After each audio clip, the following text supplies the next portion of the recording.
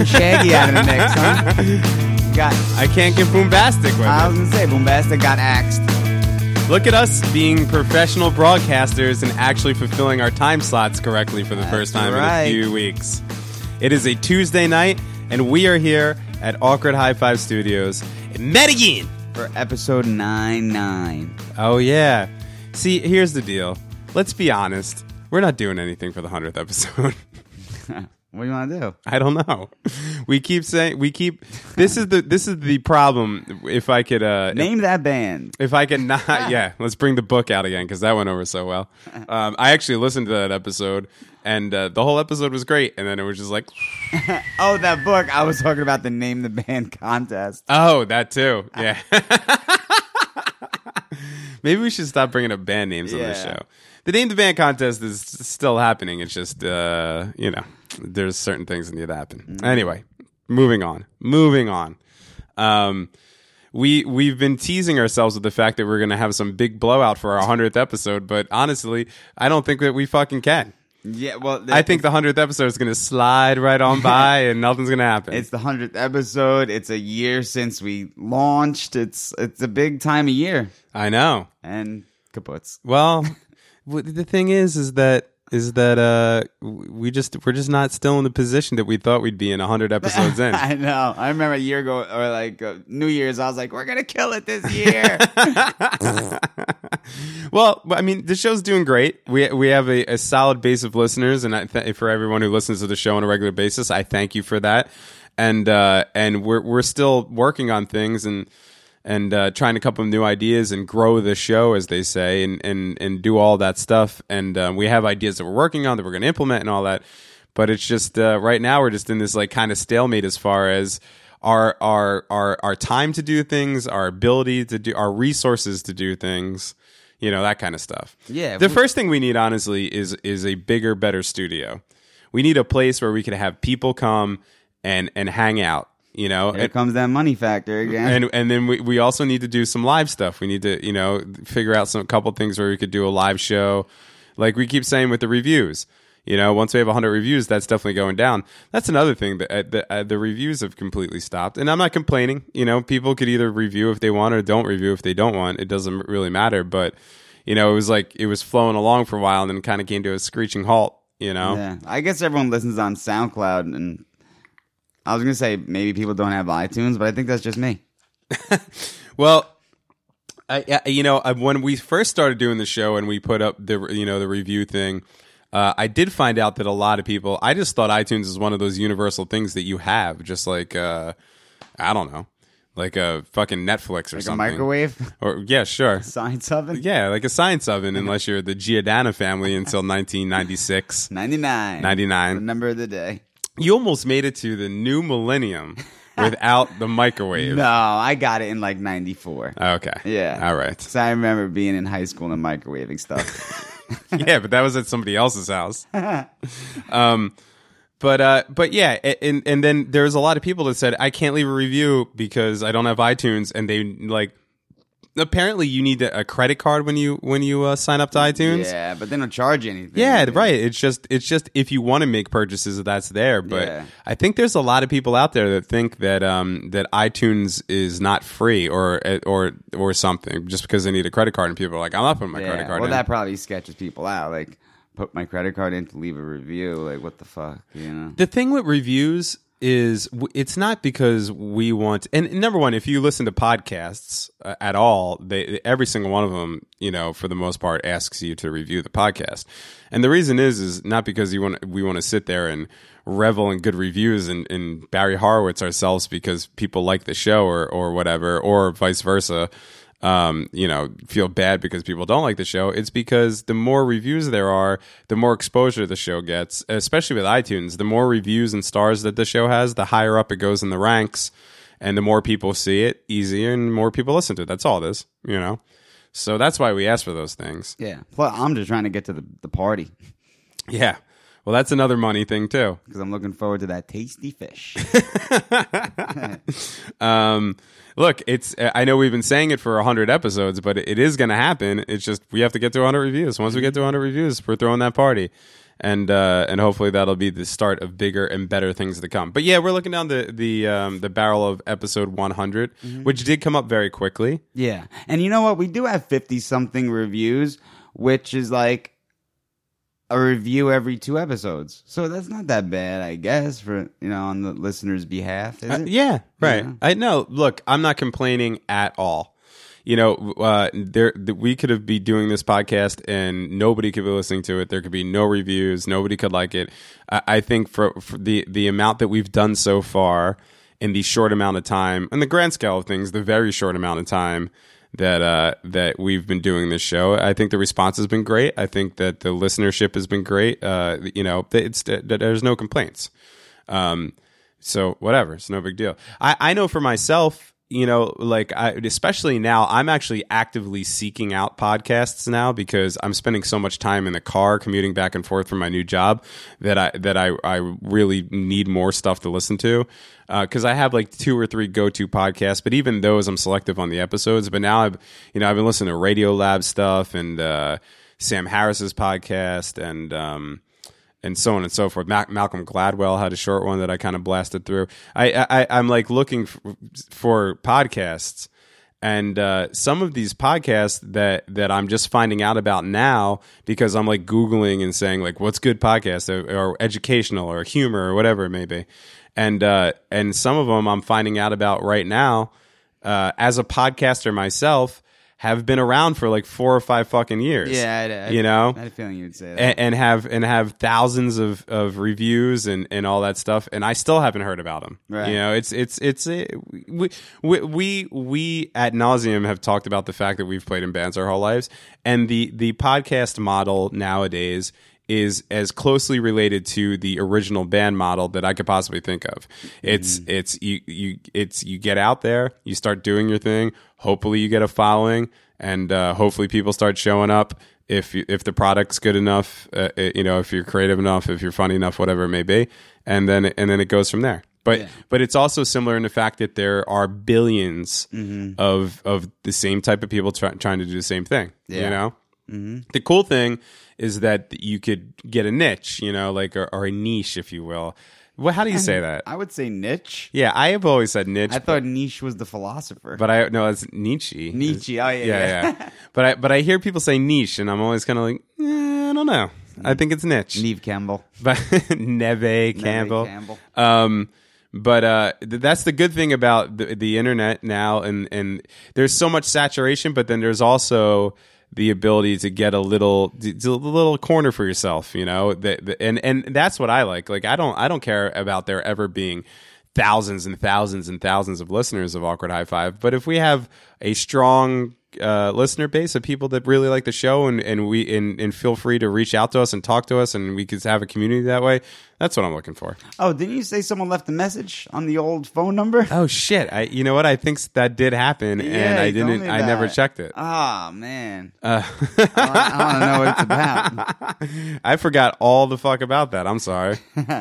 I'll have to look it up. Lost voicemails. Yeah, at one point we started to do a phone number. We should probably bring that back, actually. Yeah, why not? Yeah, but we had a phone number that you could call and leave a message, and a few people did, but it wasn't.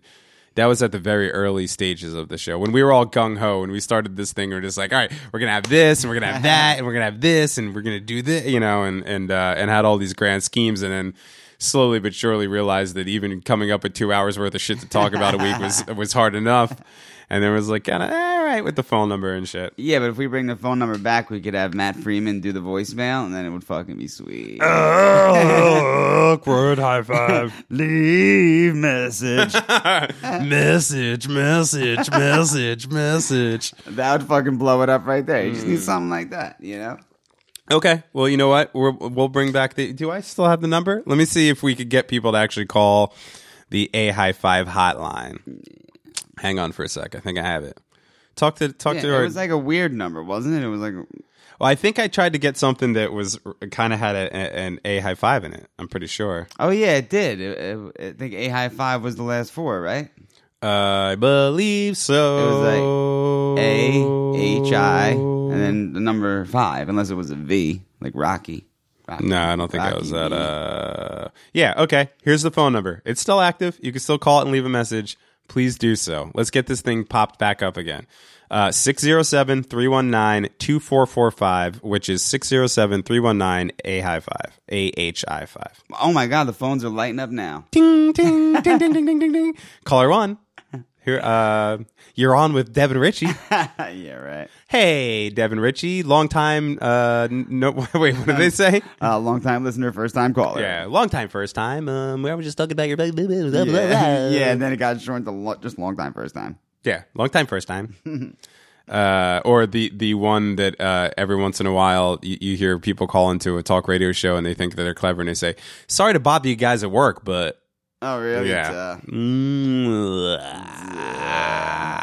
Okay, so yeah, there you go. There's the fucking phone number. Let's see if 100 episodes in we could get more phone calls. All right, that's enough whining about. We're gonna get a shitload of fucking prank calls now.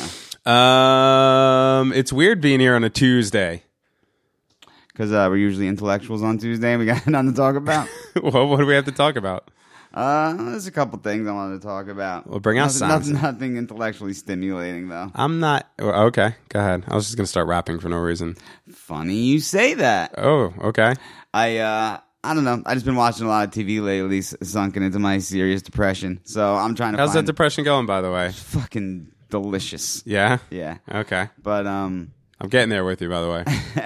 I thought my life was taking a turn for the better. Nope. Better leads to worse. Not happening. Hate it. Can't stand it. I thought I saw Dev was here carved above the door. I'm priming it up. I'm fucking slowly tying the noose. Slowly. But sooner or later, it's flopping over that beam. All right, go ahead. Kicking the chair over. Mm-hmm. Yes.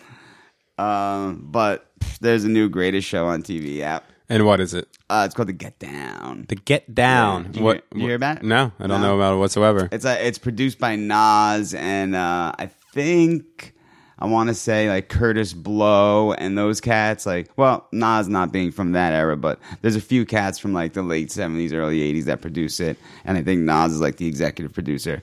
But it's about like the South Bronx in the late 70s and how just them cutting records turned into like hip hop and rap. It's fucking amazing. But what channel is it on? Netflix. Oh. Yeah. That was a very not 2016 question to ask. What channel is it on? And then I came back with Netflix. Okay. Yeah, all right. A little reversal there. Netflix has been disappointing me lately. Yeah? Yeah, I don't know. They revived themselves with this one. Okay. Well, actually, that's a lie because Narcos was really good. Stranger Things was good. I can't get into the Marvel things. Like, I don't care about Black Marvel guy. Yeah, what's up with that? I don't know. But was he even really a comic book character? I believe so. I don't Really? know. Everybody's like in love with it. And I was desperate one night to start watching something and I put it on for like a second and I was like, I can't do this. Because I watched that whole Jessica Jones thing. And the only thing that kept me through that was actually I think that's where that dude comes from. I think he was in that beforehand. But anyway, the only thing that kept me through that is just being able to look at what's her Those name. sweet milky titties. Yeah, I just was staring at her all the whole time. That was it. I just can't do those fucking shows. Nah, but shit sucks. By the way, I saw Deadpool and what a fucking steaming pile of dog shit that was. Didn't like it? Not a second. People of it. loved it. What? It's nonstop fucking idiotic sexual innuendos from Ryan Reynolds. Yeah. That's all it is. Okay. And I think there's like one fight at the end where garbage falls on a big rock guy, and that's it. You didn't.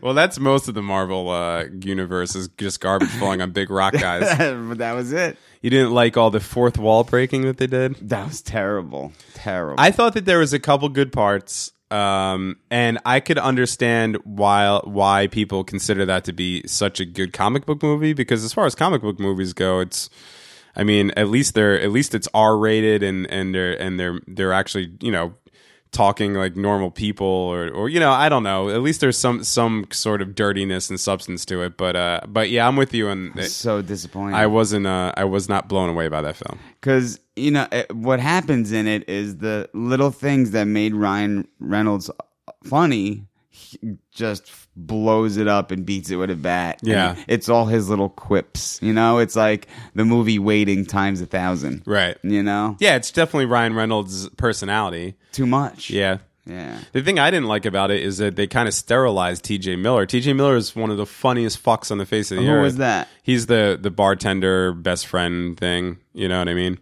Oh, yeah. Yeah. So. Oh, yeah, that dude. I love that dude. Yeah, he's funny as shit, man. Yeah. Fucking great stand-ups. He's hilarious as whatever his name is, Elric or whatever in Silicon Valley.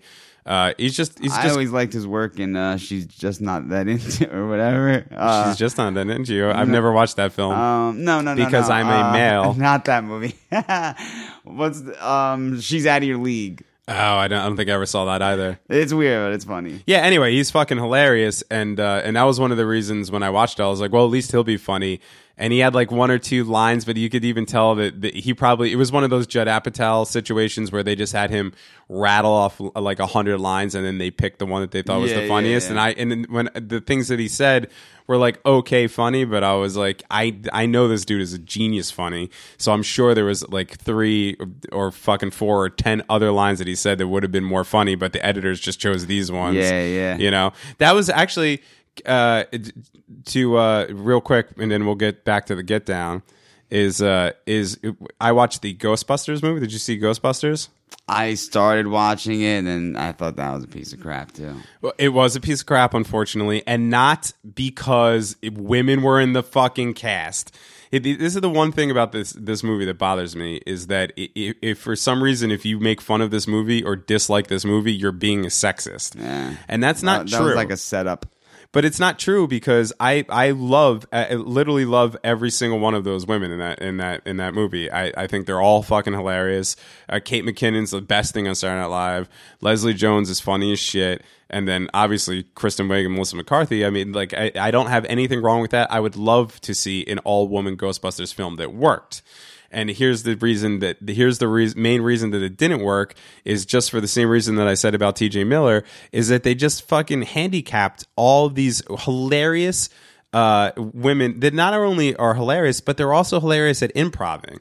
Like Melissa McCarthy is a master improver. That's one of the reasons that she's so funny. If you ever watch any of there was that movie This Is 40, which was the sequel to Knocked Up or whatever, and she has a small part in it where she's yelling at the principal of the school. Yeah, but, hilarious. But they show the outtakes, and it's just her just improving, and every fucking beat that she has in that is drop dead, cry on the fucking floor funny. She's hilarious every time that she's one of my favorite Saturday Night Live hosts, because she's great.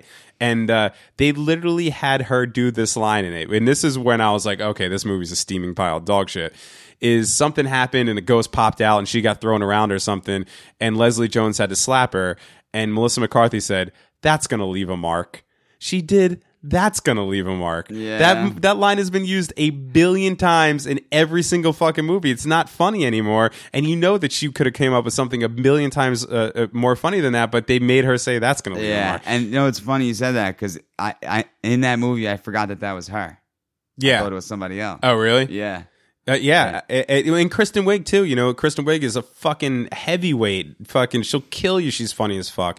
And they just had her kind of be like she was in love with the Thor guy and didn't, you know, and was kind of like timid and how, I don't know, guys, like, is it the right thing we need to do? You know, and it just wasn't a Kristen Wiig character. Yeah. She's normally such a big, strong character in films, like MacGruber. Yeah, whatever, you know, like, or even in like Bridesmaids, you know, like she carried, you know, like fucking, she's just hilarious and great, and that. So the reason that film didn't work isn't because there was women in it. The reason that film didn't work is because they didn't realize the potential of these women and didn't give them the ability to do what they do that makes them these superstar movie stars. Yeah, and you could almost sense it too. Like they were saying lines where it just seemed forced, and I was just like, click. Yeah, that was, and Leslie Jones too. Like the first Leslie Jones scene when she's in the subway and she sees the ghost, and it's just like, oh hell no, you know, like, You know, like she might as well have just said fucking I ain't got time for that. What was that chick? what did that girl say? Bye, Felicia. Oh no, ain't nobody got time for that. Yeah, You know, she might as well have just said that. Like it was like everything she said was hacky. And it looked like that it was all filmed in front of a green screen, wasn't it? Oh, of course it was. Yeah, that was terrible. That's terrible. Well, I mean, at this point, if you're going to make a movie about ghosts terrorizing Manhattan, it's going to be pretty green screen. Yeah, but Ghostbusters did it great. That's a whole nother argument because I agree with you on that. Even the Marshmallow Man going through the model of Manhattan. I thought they got a big giant blow up doll of Marshmallow Man. I didn't think, and then put it in Manhattan. I didn't think that was a model. Did you see the Stay Puft cameo in? Did you make it that far? No, I only seen like 10 minutes of it, and I was like, sheesh. So one of the things that they had to do, and I understand why, but one of the things that they had to do is they had to hit certain nostalgia points in this movie, and one of them being Slimer, the other one being the Stay Puft Marshmallow Man, and the firehouse, and all the staples from the first. And Slimer's a good guy. No, like on their team. No. It's not the cartoon. Oh yeah, that's what that is. But he's like the maid at the firehouse. At one point, though, all the 4 women Ghostbusters were walking down the street, and then they looked over and they saw 4 other people that were dressed up like Ghostbusters, and one of them was a gorilla. And then they just shook their fist out. No, we're the real. And they said, "We're the real Ghostbusters." But anyway. So, spoiler alert, if you haven't seen Ghostbusters and you don't want to know how Stay Puft shows up, but this is how they worked it into it, was in the middle of all this chaos breaking loose, they're running down the street, and there is a parade with giant Macy's-style Thanksgiving parade balloons. And one of the giant Macy's-style Thanksgiving parade balloons is the Stay Puft Marshmallow Man, who then I don't know if it gets possessed. See, this is how little I was paying attention. But anyway, it's like falling on them, and they have to zap it while it's falling on them. But it's just a balloon. That was the only way they could do it.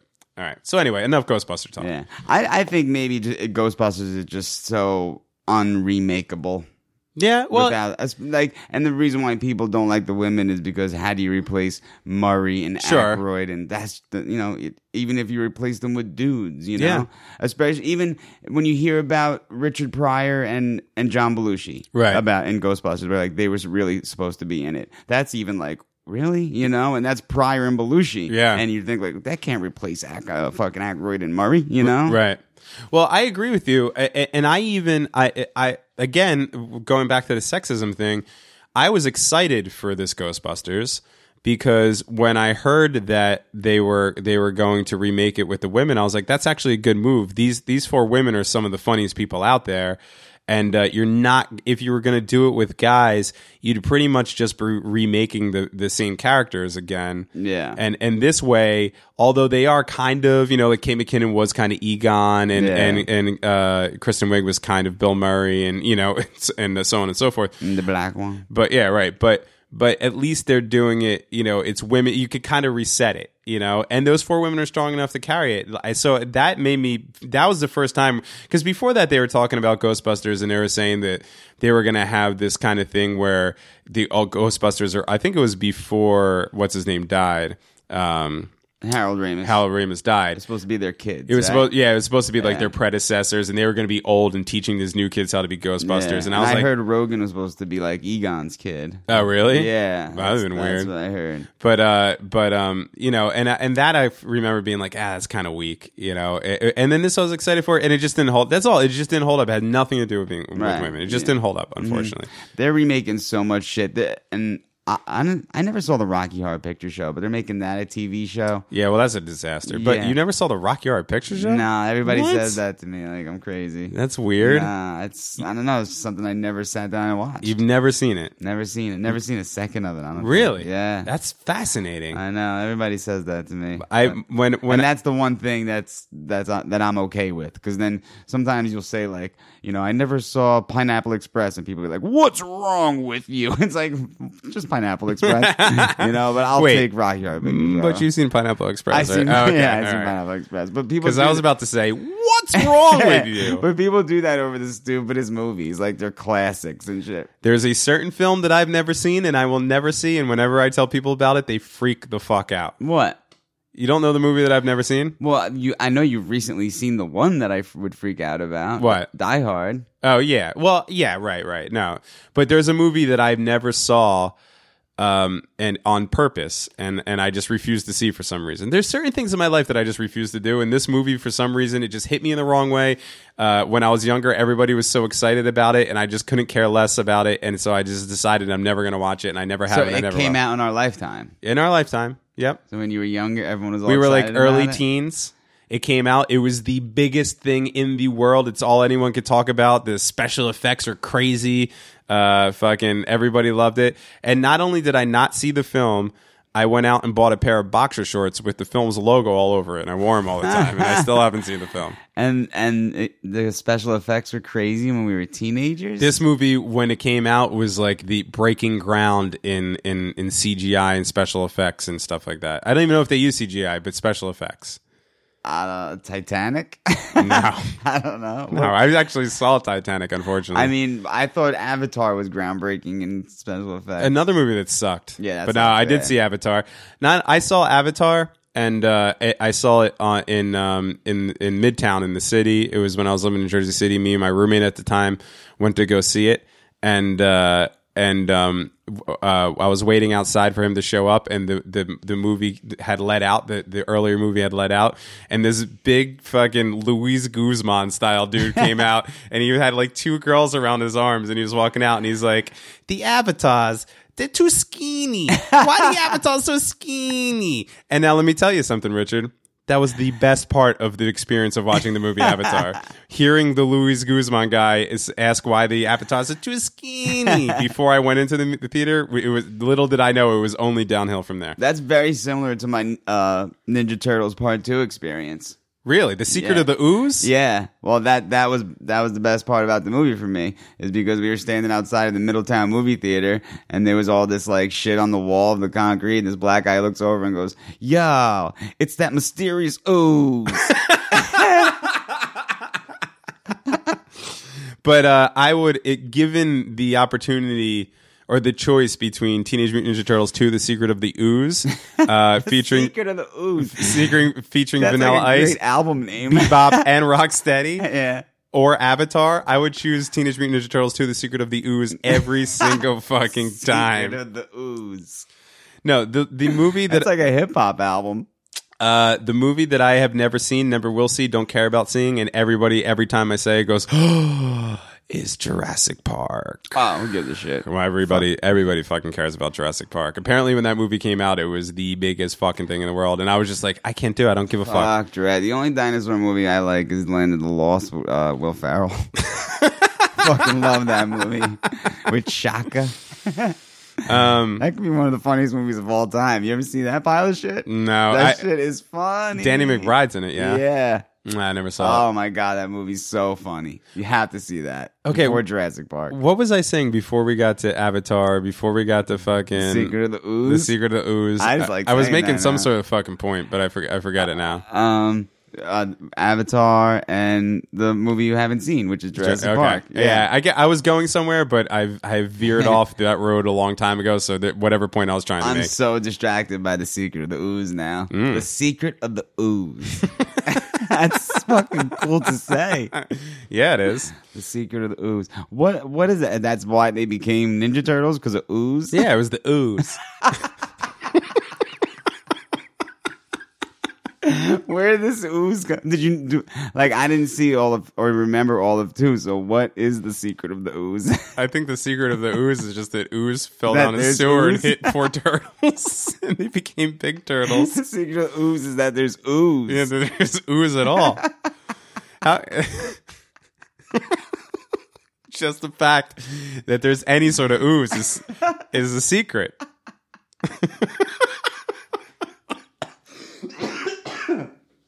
You know what I mean? That's crazy. So wait. Go ninja, go ninja, go. Go ninja, go ninja, Okay. go. So the ooze didn't make them ninjas. Splinter made them ninjas. The ooze just made them teenage turtles, and then Splinter made them Yeah, he was Ninja the master. Turtles. Right, Okay. exactly. So did the ooze hit the rat, and that's what made Master Splinter? That would make them all the same age, wouldn't it? Now, I believe in the in the comic book that Master Splinter was actually a man who turned into a giant rat. But I think in the movie Teenage Mutant Ninja Turtles 2, The Secret of the Ooze, he was a rat.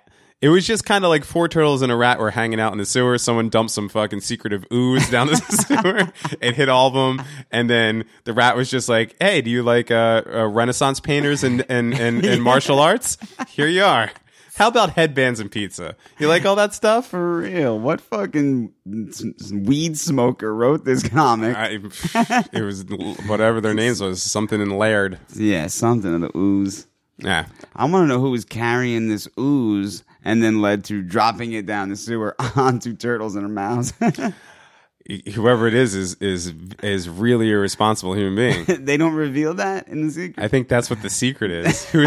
Who's carrying the ooze? That's fucked up because the movie title leads you to believe that they're going to tell you the secret about the ooze. I don't honestly remember. But then they just tell you that there's ooze and keep it a secret. I don't know. There might be more to that. I have no idea. I think I remember seeing Bebop and Rocksteady in there. And Splinter, and did Krang ever make an appearance, or is that only in the cartoons? That's got to be cartoon. How could they do Krang? Wasn't he just a brain inside of a body? Yeah, inside of that weird stomach? Body. Yeah. Krang. But they have these new Teenage Mutant Ninja Turtle films. I haven't seen any of them, but I mean, it's all CGI, so maybe they could do some Kranging it up. They could probably do Krang, but fucking CGI, man. Here's what I hate about when movies adapt comic books or cartoons is they always try to make the characters more realistic and therefore ruin them. Yeah. Like remember when they made that Dolph Lundgren He-Man film? Do you remember that? Masters of the Universe. Masters of the Universe. Yeah. It was a He-Man film, and they had Orko in it, but Orko was like this little, instead of being just a sorcerer, this tiny sorcerer in purple clothing, they just made him like some sort of hairy animal. Really? Yeah, and they're just like, that's Orko. And they said it was Orko? Because there was a little hairy, remember Snarf? No, Snarf was Thundercats. That was Thundercats. Thundercats are supposed to be your shit. I'm sitting here with the Thundercats knowledge. I got a little mixed up in my 1984. Or like the first, like when they first made the first Captain America movie, not the ones that are out now. Red Skull was like, he wasn't like a Red Skull. He was just like a dude with a deformed face. Or I mean, I guess they're working in the limitations of the technology at the time. Yeah. But I mean, the He-Man thing always bothered me. Number one, that movie sucked. But the He-Man thing always bothered me because how hard would it have been to just put like a purple cap and a purple shirt on somebody small and make them Orko? Yeah. But instead, they had to turn him into like a monster. What are other ones? There's a billion of them, but I can't think of them right now. Yeah, there is a billion. I'm just so stuck on the ooze now. We can't waste this whole show on the ooze. I know. Well, that's going to be an RDG Investigates. I'm going to find out the secret. Ooh, there you go. Find the secret of the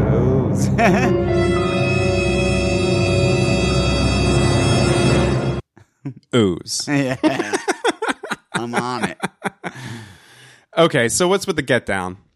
I guess that's where we started before we spiraled into oblivion. Yeah, it's really cool. It's it's the South Bronx in the late 70s, and it shows how hip hop started. Mm-hmm. But they touch on like the politics and the everything that's going on in the late 70s. They don't, and they do a little disco. They don't do any punk rock, which at first I was like, that's kind of shitty. But I guess it just shows how much was going on then, where they just can't incorporate everything. I feel like we've had this conversation before. We have had this conversation before, but not about this. It was about something else. Oh, it was about that TV show Vinyl. Remember? Yeah. Which turned out to be a big turd, right? Yeah. That got canceled. Yeah, this is actually way better than Vinyl. Uh-huh. Yeah, but Vinyl did get canceled. I don't think people saw what was happening there. Yeah, you're like a big proponent. Because it was, everyone saying it wasn't accurate. It wasn't supposed to be dead on accurate. It wasn't supposed to be like, it's not based on true story. It's inspired by true events. You know what I mean? It was kind of a make-believe New York City, Okay. It's kind of like an alternative universe New York City, because even though they did use real people's names, didn't they? I believe so. And they just fucked that all up, didn't they? Yes, they did. Fucking A, man. And maybe it wasn't supposed to be an alternative. They just fucked up their facts, I think. Either way, I'm going to take vinyl and go ahead and file it away with Jurassic Park in the never see column. Yeah, but the Get Down's really good. It shows like how, they went from just playing records to what they call the Get Down is how they keep scratching the record back to like the height of the break. Mm-hmm. So like it takes two to make it. It takes two to make it. It takes two to make, so it shows how Grandmaster Flash like started scratching records, and then how eventually the MC started to rap over the records. Okay. So it just shows the development of that and how that was going on in the South Bronx. But there just needs to be more movies about that time era. Yeah. It's just so much shit happening. And then I was thinking, like, we're kind of reliving that time, in what's going on maybe in, the economy and politics and our society and our culture. But why can't we have a fucking musical breakthrough? It does. It's a very good point. It does feel like that now would be the time that some sort of artistic renaissance would happen. Yeah. Because the last time that happened was in the early 90s. And we haven't had anything since. No. And you're right. The political, economical climate is kind of the way that it should be for something like that to happen. There's a lot of people with desperation, and have fallen on hard times, can't get shit going, or that kind of deal. And that's normally when something erupts. Right. I think if I was going to guess. I think what the reason why that we won't have that and why we might never have that again is because of the vastness of the internet. So even back in the 90s, when all that shit broke, Nirvana, Pearl Jam, that whole deal, the alternative thing, that all broke. They were underground bands, but that all really broke through MTV and stuff like that, and then like 120 Minutes, Alternative Nation, that kind of deal, and then it got bigger and came on the radio, and that's how everybody found out about it that wasn't in the know, who wasn't like in their 20s in Seattle and had been going to shows and shit like that. But that doesn't exist anymore because of the internet. There's so little focus. Like a band can't get as big as Nirvana anymore. Or the Beatles or anything for that matter, because it's the same kind of deal where MASH or I Love Lucy or whatever were the biggest shows on the face of the earth because there was only 5 or 6 choices back then. Yeah. So everybody watched those fucking things. But the more choices you have, the more people are just going to scatter out into little things. So now there's tinier. It was kind of like what I was saying before with the podcast, where there's tinier things going on and not as many people are focused on them, but the people that are focused on them are very passionate about it. But I don't know if one of those things will ever blow up to be this giant revolution again, like changing music, because when's the last time that anybody's ever paid any attention to the charts, the radio, or any of that shit? Like Nirvana's big thing was that they knocked Michael Jackson off the #1 spot of the charts. Yeah. I mean, that doesn't even exist or matter anymore. Right. I think the only person that's charted ever since anything is Adele. You see what I'm saying? So, but there are tons of underground bands that have huge followings that because of the internet and stuff like that, but I just don't know. I don't know if there will ever be that big change again. Right. There might be, also in a form of something. It might be an app or it might be a fucking. I have no idea. But what I was thinking was there'll never be a scene again. You know what I mean? Because I think maybe Seattle was new. Like that Seattle alternative sound was early 90s. So we were coming out of the 80s.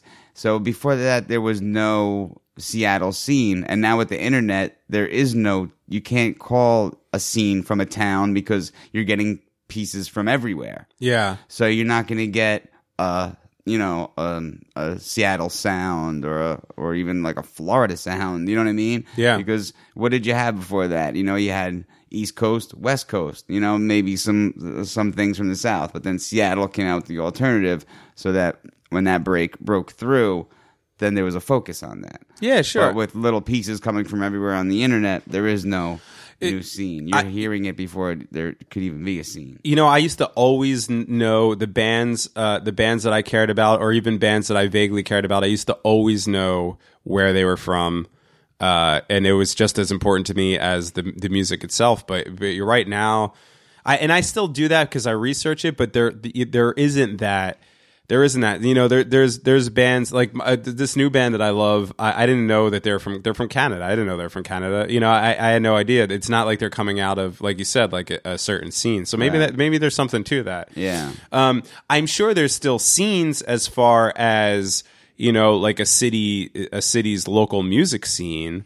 But as far as more indie or underground, right? Well, I mean, that's how they all start. But you're right. Before that, it was like you think of there was like the L.A. hair metal scene, and then the Seattle alternative scene, and the New York punk scene, the Boston punk scene, shit like that. Yeah, you'll never hear like, oh, there's something brewing in South LA, you know what I mean? Yeah. It's just and another thing is that bands now, the only way that bands make any money whatsoever now is to constantly be on the road. So bands don't even stay in their cities anymore. It used to be you'd be able to sell some records and play your local clubs every once in a while and then head out on the road once a year or once or twice a year. But now these bands, once they reach a certain, if you're in a band that you're actually, playing, if you're actually making any sort of living off of the band, you got to constantly be on the road. Yeah. So bands are just driving around playing. It just almost doesn't matter where they are. It's not like they have a home, home scene, Yeah. Like, it's kind of shitty. One of my newer favorite, I shouldn't even call them newer, they've been around for a while, but one of my newer bands that I've been obsessed with is from Scranton. What's that, Pennsylvania? Yeah, it's where Dunder Mifflin is, and what the fuck's in Scranton, but yet they're a really good band, but I don't consider that out of the Scranton, Pennsylvania scene, right. That kind of deal. I don't know. Yeah, and you're right. The internet kills all that because you just have access to it, and all they want to do is be on the internet. It doesn't matter what bands they play with because they don't have to be localized in any scene for anyone to notice them. Right. It's just they put their shit online and head out on the road.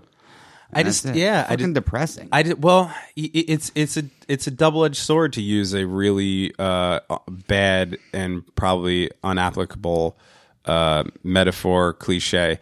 The internet like ruins things, but then also makes them so much better in the fact that I'm trying to get my thoughts together here. So like let's apply it directly to music.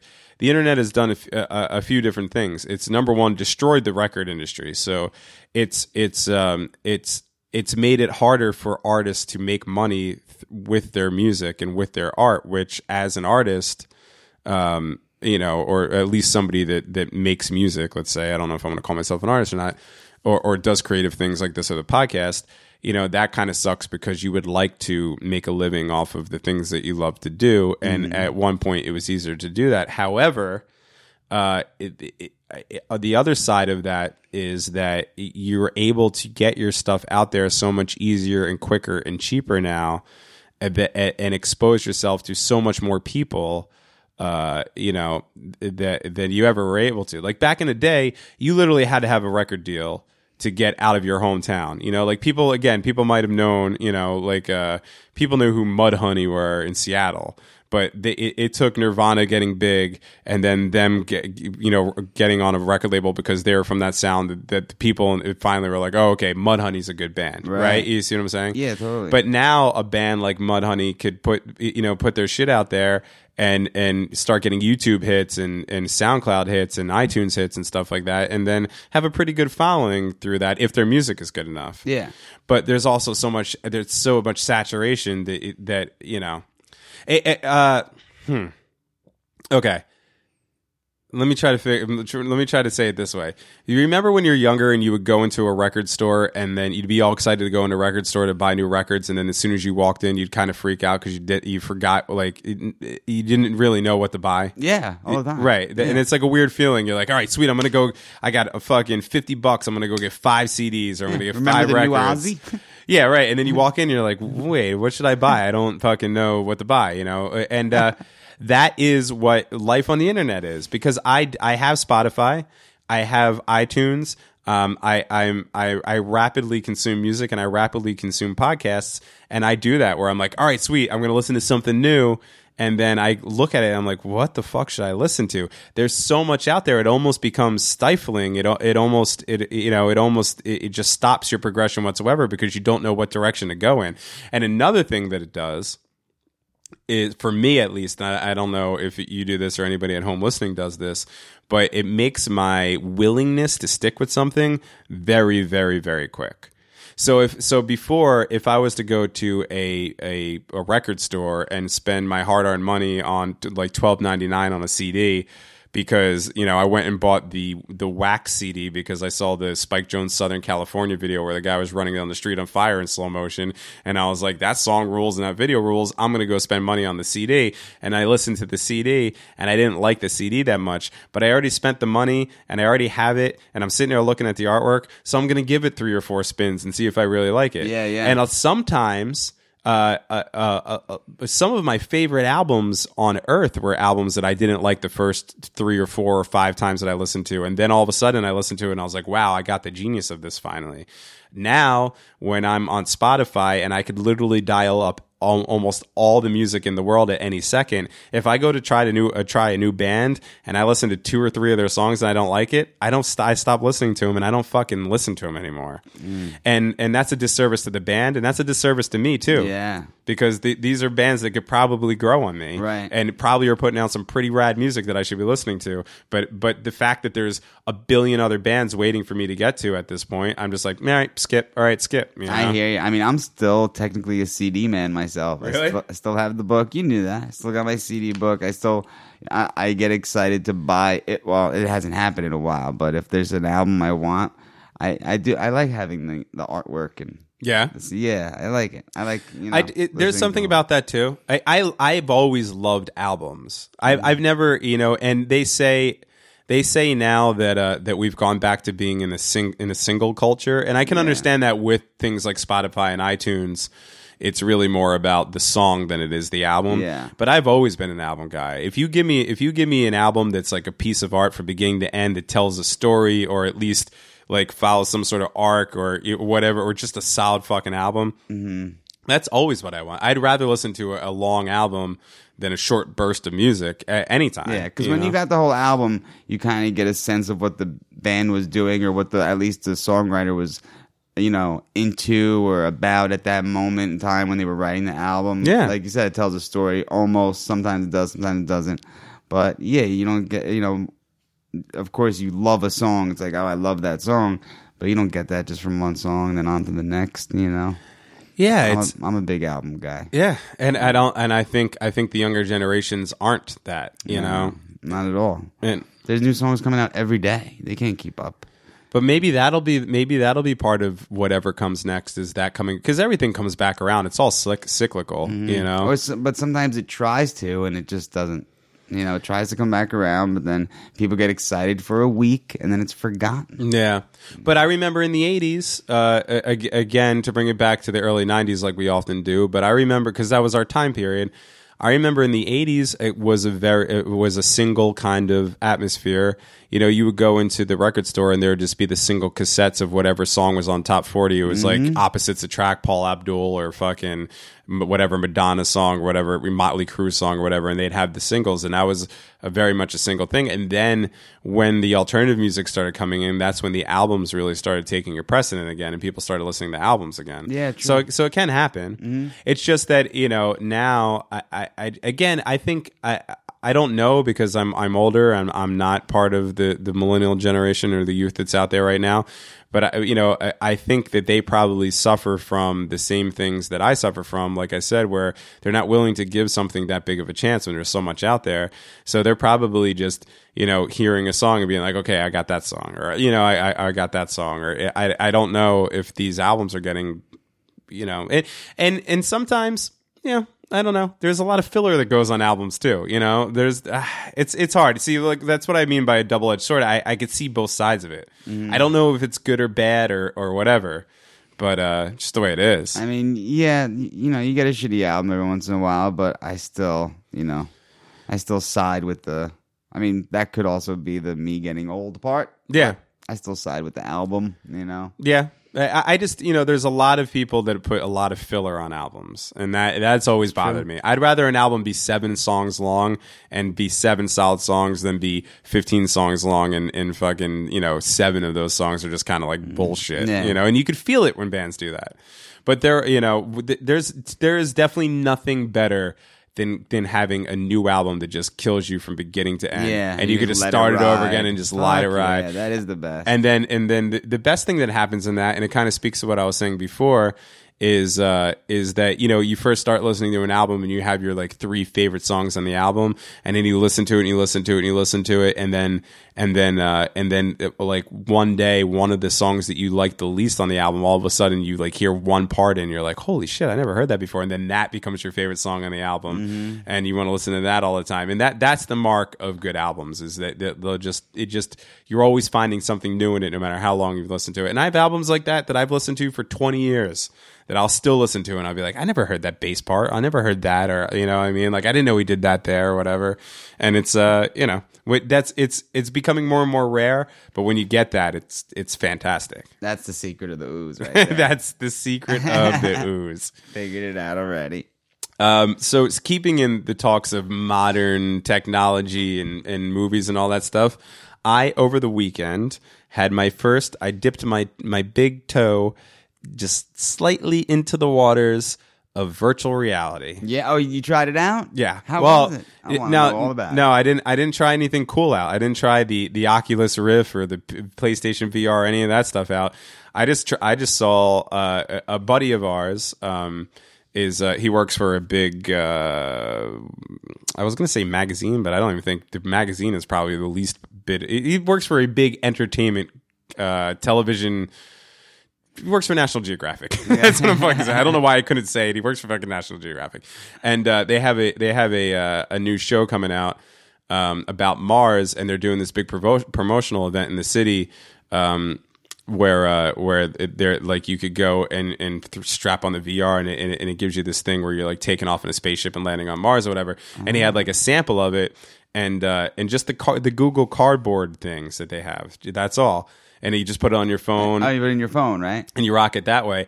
But for me, it was the first time that I've ever even put one of those things to my faces and even looked at it. And it was a very low level of it. It was fascinating. And then the reason that I'm telling you this is because he had an extra one of the Google Cardboard things, and he was like, "Here, take it home and try it out." And in my mind, I said to myself, "Oh, this is cool. I can't wait to see what kind of games are on the App Store for me to play on this thing. I'm sure there's some cool like little immersive fucking reality things." And then that lasted for all of maybe 3 to 4 seconds, and then I immediately thought, I can't wait to go home and watch porn on this. and from that moment on, I've just been watching porn on that thing. You got that shit here? What? Yeah. Oh, let me try. And but it's fascinating how quickly technology goes back to fucking porn. And I'd love to say that I was above it. I'd love to say that. I was even saying to my friend who gave me the thing while I was hanging out with him and his lovely fiance over the weekend, and I was saying, I've been a video gamer. I've been a gamer my whole life, but I've kind of given that up, in my older age, and I got all these things going on. I don't really have time to sit down and play video games. So I've kind of just given that up. But I know deep down inside that this VR thing is going to get me back into playing video games, because at some point it's going to be so fucking good. Yeah. Like, this is just the beginning of it, but at some point it's going to get to the point where you're literally going to like step into you're going to be in the video game, like fucking shooting people and barrel rolling and doing all crazy shit. And it's going to be such an amazing fucking psychedelic experience that I'm going to have to be a part of it. So they have to add games to this, or can you just plug this into existing games? No. This thing, this right now is literally just a fucking. It's like a cheap viewer that you use your cell phone, and even that's enough. But the ones that are out, the Oculus Rifts, the PlayStation 4 VR, and all that stuff that's coming out. I mean, those are the first stepping stone into what eventually we're going to have. That's great, and everything's, I'm sure, already better quality on that. But even just what you could do by putting that thing to your head and floating it around, But anyway, my whole point is that I was talking that whole thing about the gaming, and I was like, this is going to get me back into video games or whatever, and literally cared about the video games for all of 5 seconds until I immediately found a fucking redhead going to town on some fucking virtual. It is literally all I've done. And how virtual is it? Like it's not like POV, is it? Yeah, that's exactly what it is. So you're the guy. You're the guy, and they have it's either 180 or 360. So the way that it's controlled, the way that it's shot is that you could literally look around, and it's kind of fascinating. And again, this is like low level experience stuff. You can still tell that it's a video. You know, you can still it doesn't feel you don't feel like you're in the room with this chick, you know what I mean? But it's as close as it can be for looking through a cardboard thing on the phone. Yeah. But the cool part about it is that you can so let's say she's just down there doing her thing. You could literally just look out the window if you want, you know, and you don't have to. She's not in the shot anymore, or look up at That's funny. Yeah, it's fucking weird. It's a weird thing. That's cool. And it just made me think. And again, this is so low level, but man. Is it going to get to the point where, like we've talked about many times before on this fucking lovely podcast, is that we're just going to be fucking computers? Yeah. Because you could probably put the thing over your eyes, and then there'll be like a belt or like a certain underwear you put on, so that you're seeing this, and then the underwear gives you the feeling of it. So you just got to just chill back and watch, and it feels like you're just fucking someone that you're watching. You know what I mean? No, that's it. I'm sure there were not only is that happening, they're working on it right the fuck now. The videos are going to get better. The perspective is going to get better. It's gonna get to the point where all you're gonna have to. It's gonna be like fucking, you know, like Demolition Man, or you know, like you're gonna throw on this fucking headset and have sex. Yeah, because when we were first talking about fucking robots, I thought you would have to physically fuck a robot. But now that I'm thinking about it, you just strap on the eyes and strap on the belt and just sit back, and you know the show does it. Yeah, that's crazy. And there will probably be some sort of thing, some sort of mechanism that you put over your dick. That's what I mean, like a certain underwear that will mimic what the woman is doing in the video, like the same kind of thing. That's what I mean. Yeah. No, it's happening. I'm sure it's happening. That's so it's crazy. But it also made me think. And I've tried it a few times. I'm not gonna fucking lie about it. I've fucking tried it a few times, and it's a better way to watch pornography. Of course. And even at this very low level kind of, you know, beginner, this is like the 8-bit Nintendo of the virtual reality porn world, you know, and just like I was in fucking first day of kindergarten when I came home and my parents had Super Mario Brothers set up on the television, I'm fucking stoked about it. But, you know, in a few years from now, you're going to get the Sonic it's the going to be, Hedgehog, right? I'm going to have Sonic the Hedgehog and Toe Jam and Earl. And then a few years from then, I'm going to have fucking GoldenEye and Super Mario 64. And then a few years from then, I'm going to be, playing Halo. Fucking Haloing it up. Can't wait to Halo it up. That shit's nuts. Yeah, it's pretty interesting. So, do you remember the virtual reality thing that I had when it was like 90s? But Virtual Boy. Virtual Boy, yeah. That thing was fucked up. You like laid on your stomach and it was on a mini tripod and you stuck your face in it. And there was nothing virtual reality about it. It was just that you didn't see anything else besides the game because your face was locked in a thing. It was 3D, right? A little bit. And it was all red. Yeah, it was just all red and it was just lines and dots. Yeah. Well, what do you mean lines and dots? Like, was there actual graphics in it? Yeah, there was graphics. It was just all red. Oh, okay. Like, I had my favorite game I had I had two favorite games. One was a pinball. Mm-hmm. It was just pinball, you know, which was still one of the best Nintendo games ever. Yeah. But, and the other one I had was like Mario Tennis. Okay. And that was my favorite. But it's not like you were the person. You just like watch. It's like you're playing a video game, but like putting your face right up to the TV. Yeah. You know. And then they discontinued it because kids were dropping dead of seizures. And I would stand up sometimes and be a little bit wobbly, but I never had like a seizure from it. But really, yeah, apparently they were dropping like flies. Really? Yeah. Nintendo Virtual Boy, they must have swept that under the rug. They totally did. I wish I never took it out of the box. Oh yeah, dude, you'd be selling it on eBay for like thousands of dollars. I do remember coming over your house and trying it and just not being too impressed by it. Even as a gamer, I was just kind of like, meh, like. Yeah. You know? It was like the 90s. It was like 95, I think I got it. Because I remember, my brother got it, and I remember him being really young. So it had to be the 90s. You know what's weird? And I felt the same way about the 3D movies, which, like, it's something that's been around for so long, but then all of a sudden, like the world of technology just decides to get serious about it. Yeah. You know, like there was the same thing with the 3D movies. Like out of nowhere, 3D movies just started becoming popular, and it was like, I know that they got better with the IMAXs, and it wasn't the red and blue glasses anymore or whatever, but still 3D movies have been out since the fucking 60s or whatever. Yeah. And you think that they would have been working on that technology from the beginning and getting it better and better, but they didn't. They were just like, this is a novelty thing, nobody cares about it. And then somewhere in the early 2000s, someone someplace said, we need to bring 3D movies back, and now 3D movies are a fucking big technological experience that you could go have. It's the same thing with this virtual reality. We've been seeing virtual reality in movies. We've been hearing about virtual reality. It's like a flying car, you know. Like we've been hearing about it our whole life about this virtual reality, and then it was never anything. And then all of a sudden, in the last year, here's virtual reality. Like, did they hold it back for a while and say here, like, how does, you know? I think with the 3D thing, 3D kind of died off when, back in the day, but then movies, they started coming out with these crazy blockbusters where there'd be, CGI and special effects where they probably would see these movies and be like, yo, if this was 3D, that would be insane. Yeah. And then they started working on that again, probably like right after Transformers came out or some shit. Right. Well, I guess that makes sense. The more CGI, the more computer animated they are anyway, the more they can make them 3D. Exactly. Yeah, that makes sense. Because I remember the first 3D film that I saw of this like new generation, again, not the red and blue fucking glasses, was the black glasses. they made a remake of the horror film My Bloody Valentine. Was it My Bloody? Yeah. And I went to go see that with the girl I was seeing at the time, and it was a 3D movie. And I remember even being like, I did not know what it was going to be, because I was literally thinking to myself, like, am I going to get the red and blue glasses? Like, why is this happening? It's 2009, or 2008 or whatever it may be.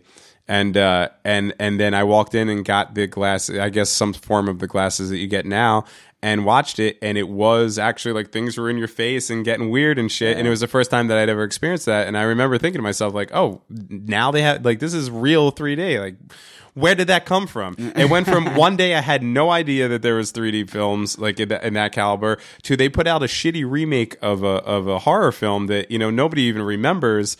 And then I went there and was blown away by the experience. And it's the same thing. Like, I've been hearing about VR, but I went to my friend's place in DC for the weekend. He works in a technological field, gives me one little thing. Now I'm home fucking watching virtual porn out of nowhere. It's fucking, that's all it takes. I don't get it. But I could see, and I also listen to Duncan Trussell's podcast sometimes, and he's been pushing VR like crazy. I think he has the Oculus and he loves it.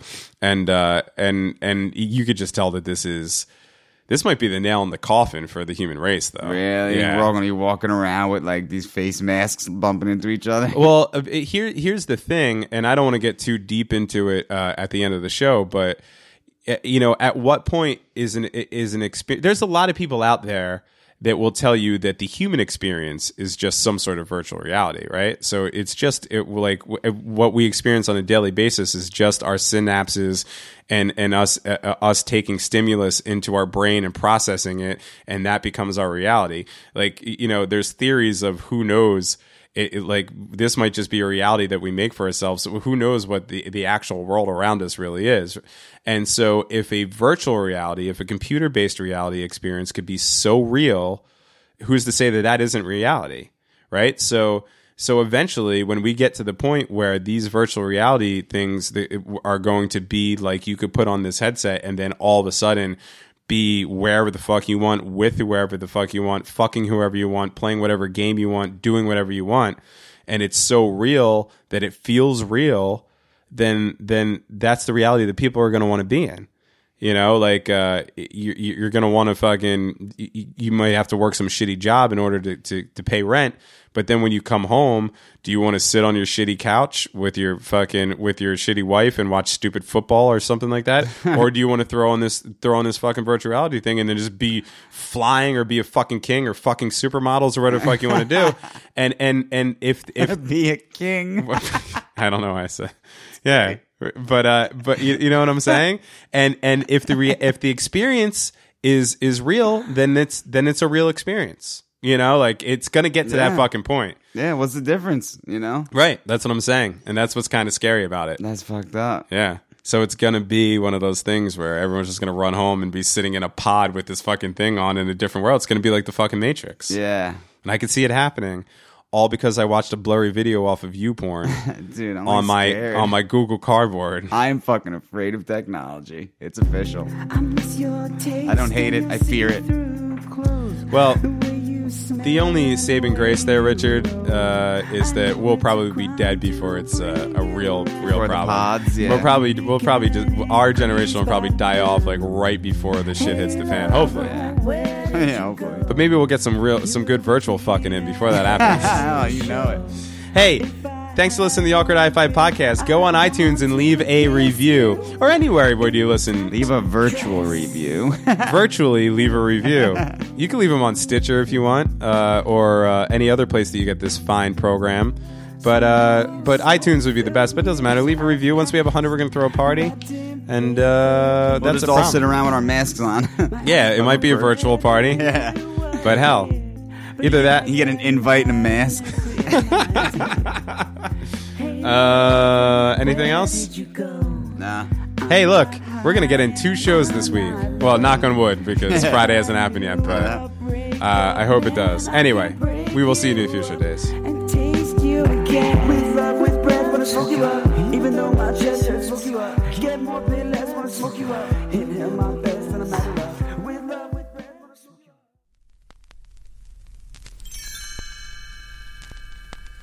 Thanks for listening to the Awkward High Five podcast. For more episodes, visit awkwardhighfive.com.